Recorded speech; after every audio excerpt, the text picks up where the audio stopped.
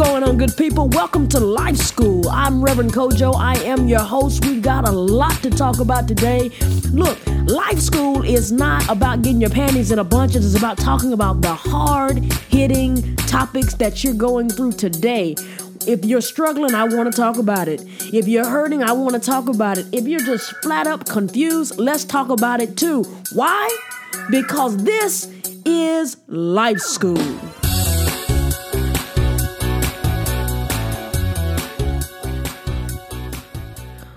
I'm so glad you decided to join us. I'm Reverend Kojo. We've got an awesome show prepared today. So today I want to talk about something that we don't often talk about, or maybe we do talk about it a lot. And it's this idea, why can't I have my cake and eat it too? So I've always been this really big proponent that you can have your cake, you can eat it too, you can enjoy it, and you can have it all. But in my life here recently, I've experienced a season where it seemed like some of the things that I held the most were taken away. And I flat out asked the Lord, and I asked my mama too. I said, what is wrong with me that I can't have these things or I can't maintain them? And so for the past few months, as things in my life have been kind of upside down, I've been asking these questions over and over again. Why is it that in my life in this season, things are just not working the way that I would hope? It's not that I haven't planned. It's not that I haven't put my money where my mouth is. It isn't that I haven't set myself up to succeed. I just want to know, why is it that when I have set out to do these things, I have planned, I have reserved places for me to be, I have been the perfect act of chivalry. I have done my part, and why is it that things are not working out the way that they should be, or I thought they should be working? And so these questions have been circling around my mind, and I've just been curious, and it's become very clear to me. Some people, I like to relate things back to food, and I guess cake seems to be the way that I relate things. So life is a lot like cake. Again, I know. Life is a lot like cake. And so when we think of life, we can think of it as you have the cake, and why can't I have the cake and eat it too? And I believe that you can have the cake and you can also eat it because you still maintain it. But if we eat the entire cake in one sitting, we'll make ourselves sick if we're not conditioned to eat that much. We can have a full plate on Thanksgiving. A lot of us are getting ready for Thanksgiving. Thanksgiving is just around the corner. And a lot of us plan to eat a lot on Thanksgiving. But everybody can't eat a lot on Thanksgiving, or else they'll make themselves sick. I can eat all day solid food. But one day, I went to the movie theater, ordered a large popcorn. And thinking about it, I'm getting sick. Ordered a large popcorn, sat there and ate the entire thing. Within a couple of hours, I was throwing up popcorn.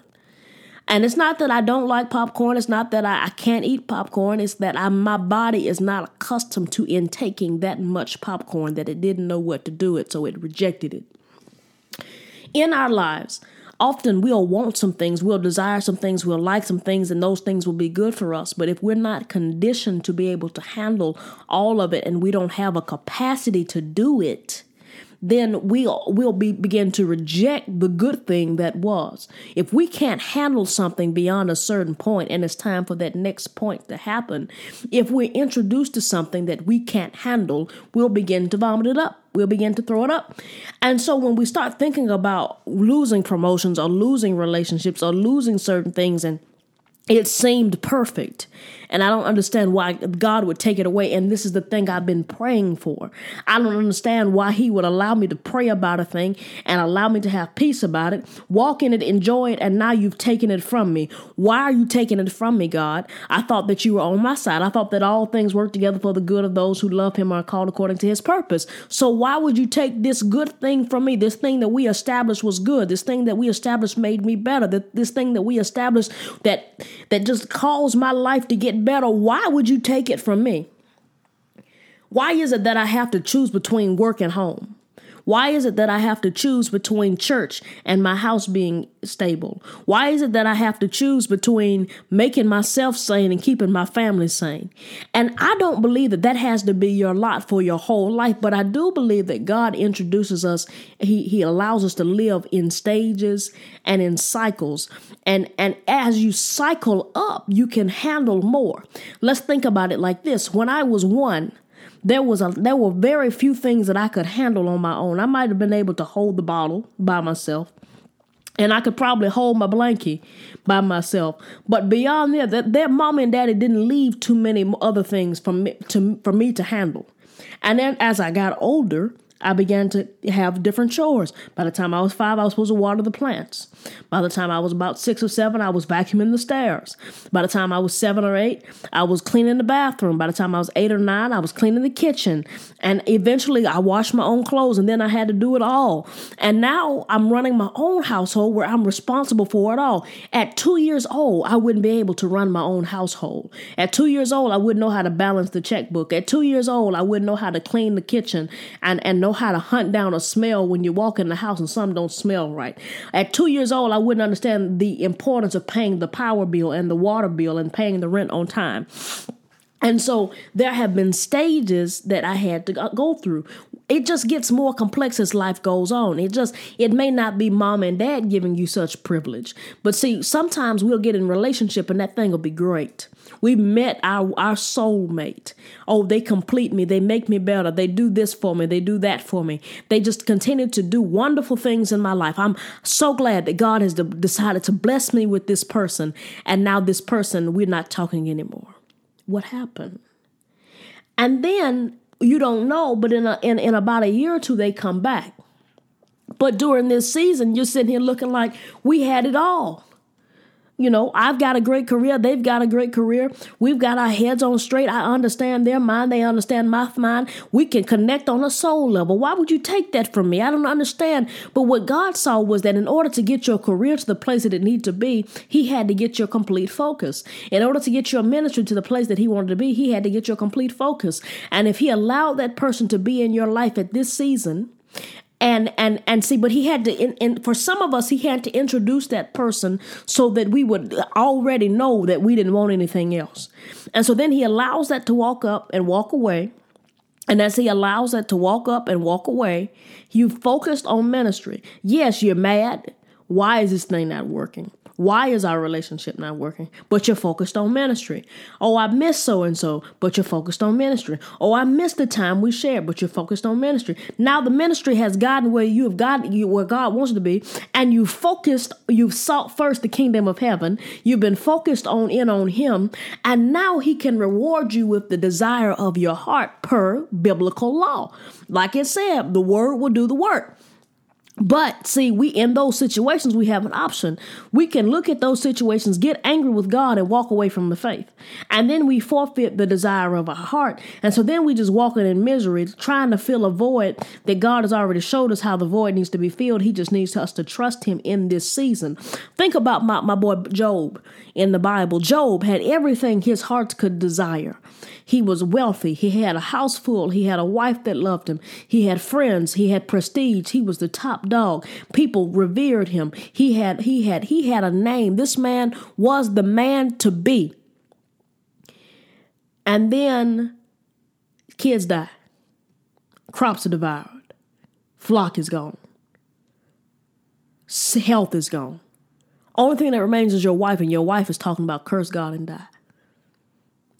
I just think, God, I had everything that my heart desired, everything that I had prayed about, all these things we spent in early morning prayer. When I met you before the sunrise, I sat here and we talked about this thing. We worked about this thing. And God, you mean to tell me that I did all this praying for you to just take it away?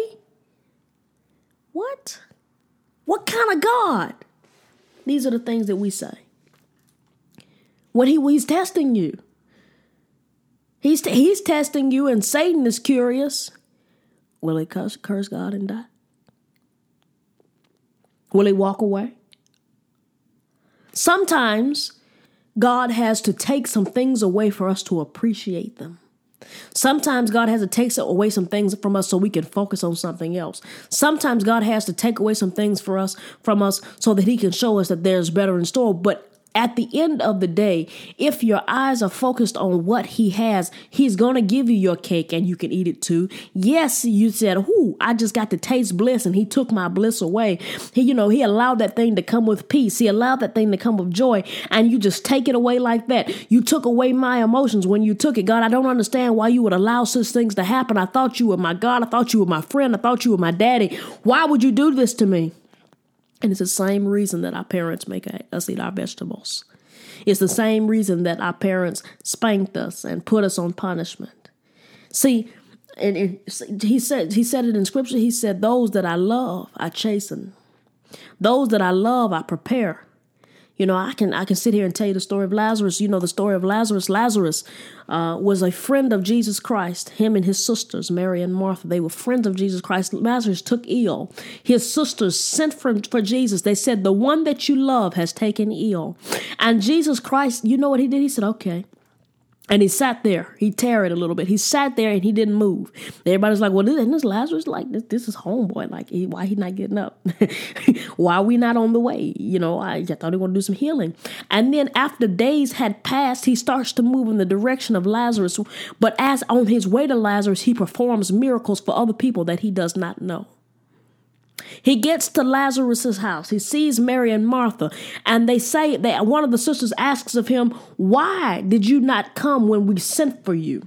You could have prevented my brother from being dead. He's good and dead now. According to Jewish law, he is so dead that his soul has left his body. His body has begun to decay. So why didn't you come? You could have saved him. We have the faith that you were able to do it, and you didn't. You said that you loved us. You said that you were our friend. You said that we were family. Why didn't you get up when I asked you to come? Has anybody ever felt like that before? And he says it was for the glory, the edification of the Lord. And I'm sure they were sitting there looking at him like, what are you talking about? Your power, you're not going to flex your muscle. We asked you to come flex your muscle. We asked you to come and do this thing, and you didn't. We begged you to come. We sent for you, and you didn't move. Now you're late, and he's dead. My brother is dead. What am I supposed to do with that? And so he goes. And he goes to the throne. He goes out there. And he says, Lazarus, come forth. Lazarus, all bound up, mummified, comes hopping out of the tomb.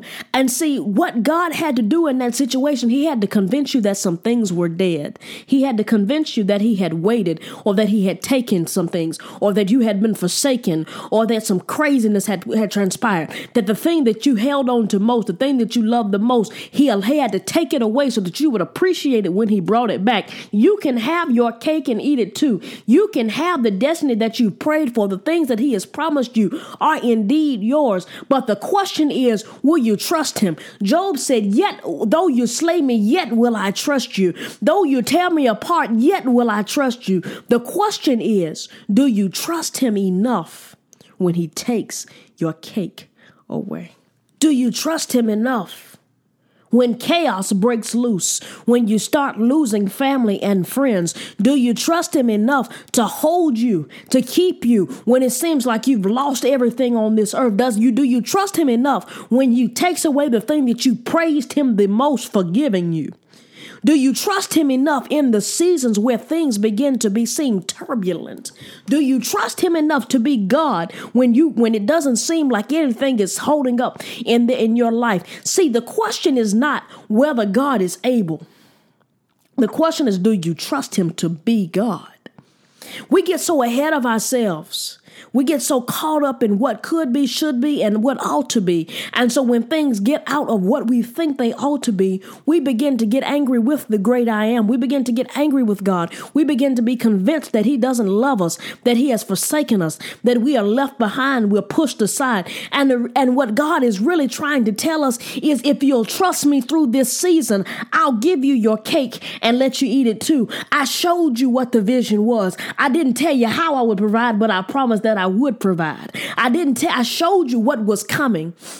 I showed you what could be. I made a promise and I'm going to make good on my promise. But I also said that eye has not seen nor ear heard nor has it entered into the hearts of man what I have in store for you. If you thought that I was going to do it the way that you thought, but baby, you must not know me. You must not know the way that I operate. I don't do anything based on the conventional manners that you humans seem to have made your norm. I'm God. And since I'm God, I'm going to do it my way, how I want to do it. And whether you're okay with that or not okay with it, you've got to sit here and chill until I finish. I promise you're going to be able to shout after this. I promise you it's going to be what you prayed for. I promise it's going to blow your mind. But will you trust me? Will you trust me when I take away your children? Will you trust me when I take away your house? Will you trust me when I take away the love of your life? Will you trust me? I promise I'll restore. I promise I'll do what I said. But you got to trust me through this season. When you get up and you walk away, you nullify the promise.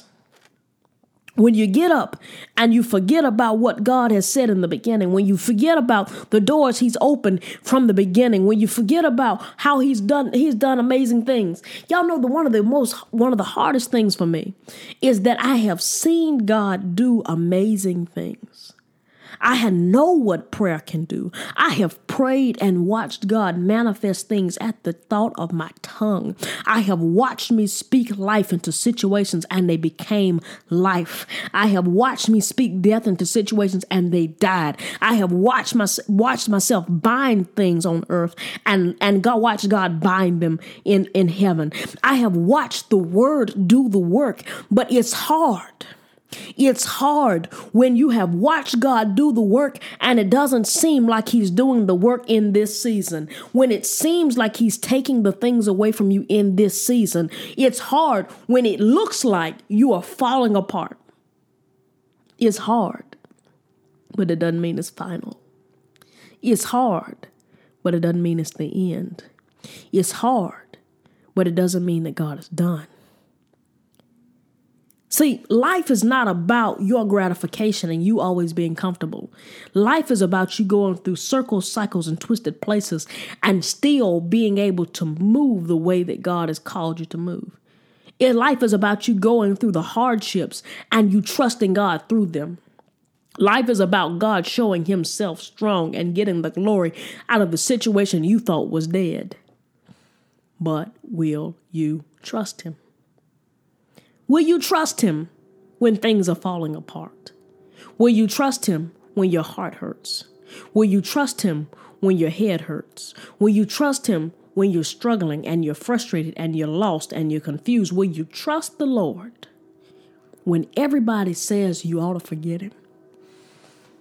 As a young man that I come across every now and then on Facebook, and he's an ex-pastor, which, when I got ordained, they kind of made it clear that this is not something you can go back on. You're going to be a pastor forever. But he's an ex-pastor, used to preach the word of God, and now he doesn't. He preaches against the word of God. Says that nothing about it is real because he got hurt. Newsflash. You're going to get hurt. You're going to lose some things. But as God is working in this season of your life, the question yet remains, will you trust him? Will you walk with him? Will you talk with him? Will you just allow him to be God in your life? Because as long as you are caught up on the small stuff, baby, you'll miss the big stuff. You'll never be able to handle it. As long as you're sitting here concerned about what you've lost and not realizing what you still have. I've doing a lot of thinking lately about some stuff that I've lost, and I got angry with the Lord because I had prayed for this thing for 9 years, and I finally got a taste of it, and then it walked away from me, and I couldn't understand why it seemed that these things kept happening. Why did I keep losing the thing that I loved most? Why did it seem like this thing was not working? And one evening it became incredibly plain to me. I can be angry about what I lost. or I can thank God that I had a year of bliss. I can be angry that I don't get what I prayed for in length, but I can thank God that I've tasted what I prayed for. And I believe it's going to come back. I believe that the door is not shut. I just believe it's a season of focus on some other things. But when we decide that we're going to trust God to be God in his totality, we're saying we are unleashing his power in our lives. When we say that I trust you, God, to do the immeasurable in my life, we're saying, Lord, have your way. I'm taking the brakes off of you. Do it. Work it out. And when we commit to such, we commit to allowing God to do his thing in our lives. You can have your cake and eat it too. You've just got to wait until the time is right. Well, good folks, I hope you've enjoyed the podcast. I'm so glad you decided to tune in. Be sure to check out ReverendKojo.com. There's new content uploaded daily. Also you can check out the YouTube page, or you can just watch the videos on ReverendKojo.com. Be blessed, and until next time, this has been Life School.